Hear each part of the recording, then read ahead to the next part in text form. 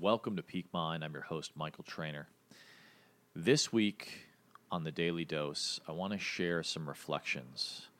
Yesterday was my beloved father's birthday, and it's been just a year since his passing.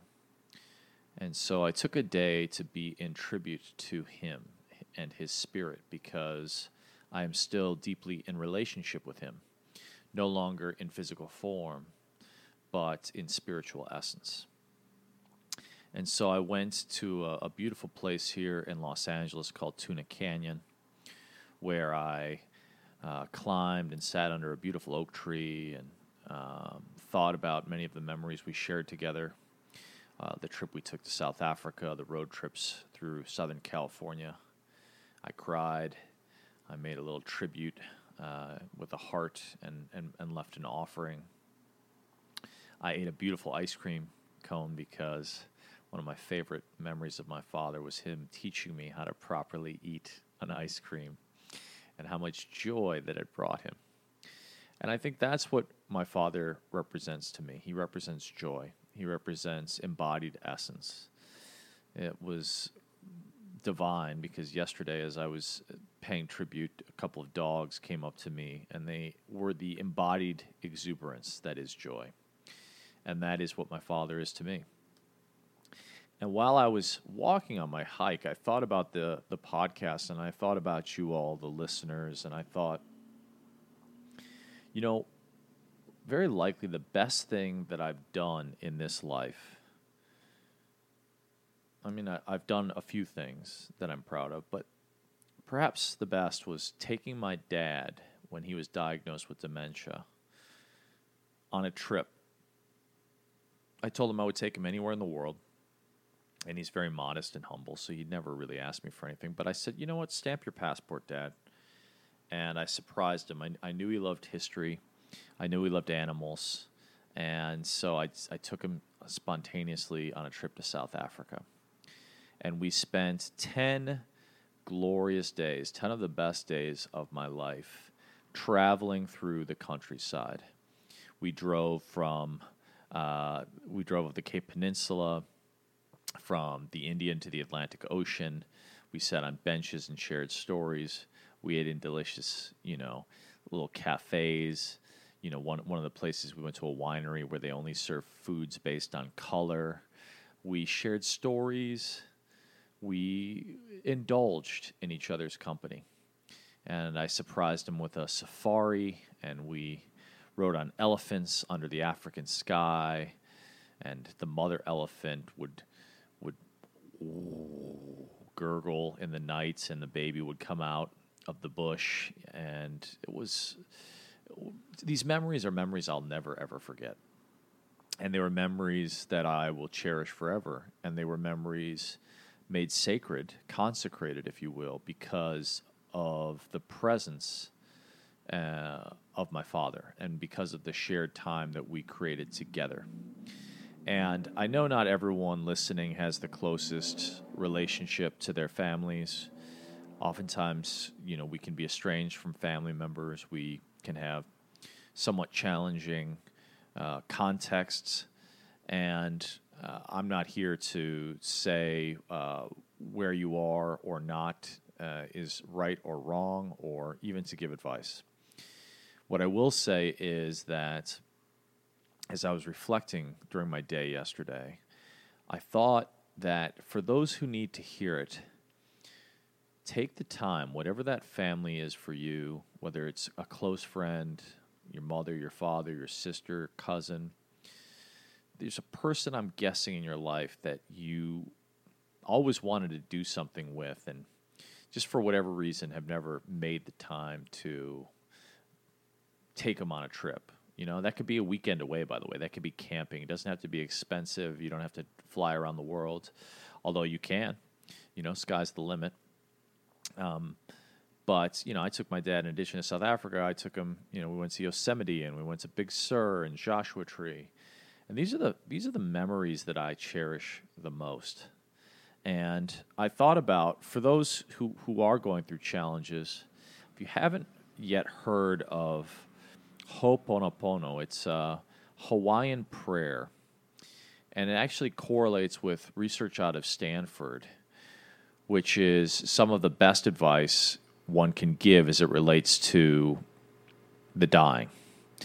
And, on the deathbed, the number one regret of the dying is that they didn't live life on their own terms, that they didn't take a shot at living it in accordance with their own vision, their own dreams.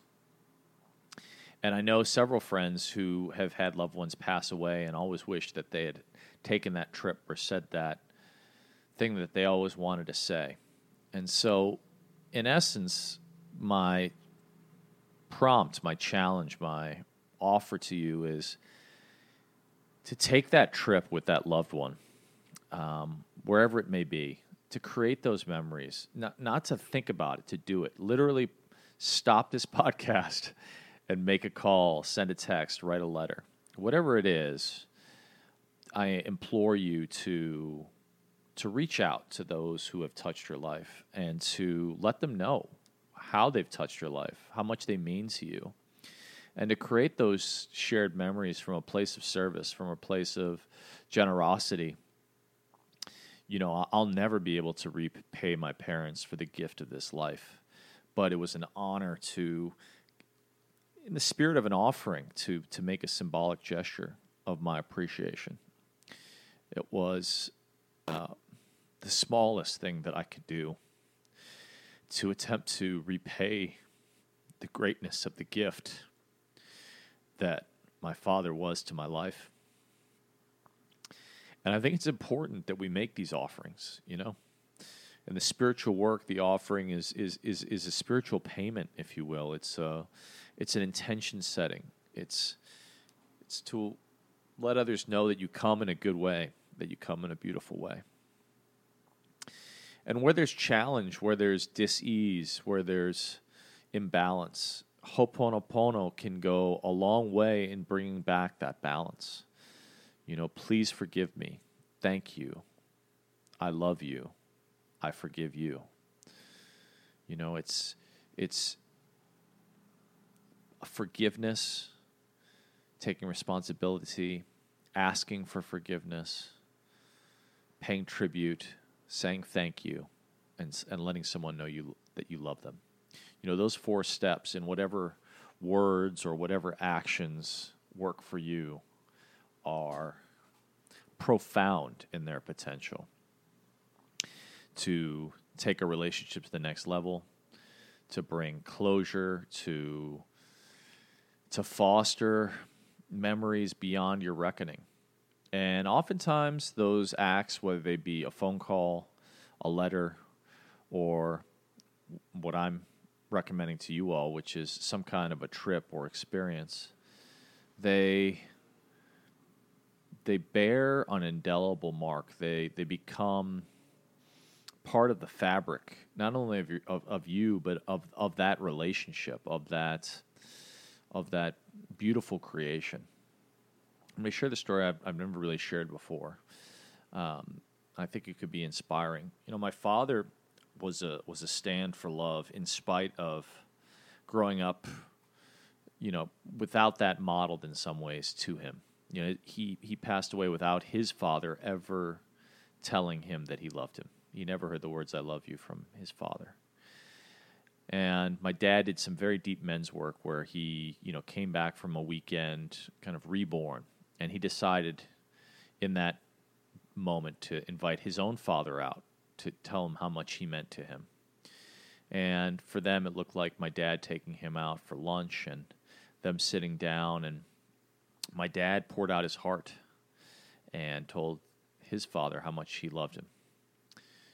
And my dad's dad didn't really have the words. He was a captain in the military. He was a very stoic guy. Grew up in a generation with the sort of stiff upper lip, grin and bear it mentality. And so he still couldn't bring himself to say the words "I love you." But the only way that my dad knew it meant something to him was that his father took the napkin from the table and he folded it gently and he put it in his lapel pocket. And though he didn't have the words to say "I love you," it was his way of showing that the moment the moment was meaningful. It was consequential. And we get to break these patterns of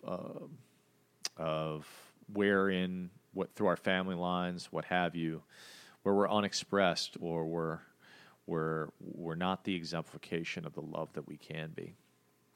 And so I've been reflecting on that, and I just wanted to share that out with you guys because my dad's legacy for me is about being that stand for love. And in reflecting in his now departure, in his death, and the year that's proceeded since that death, I think about the legacy of all the things he taught me and his way of being.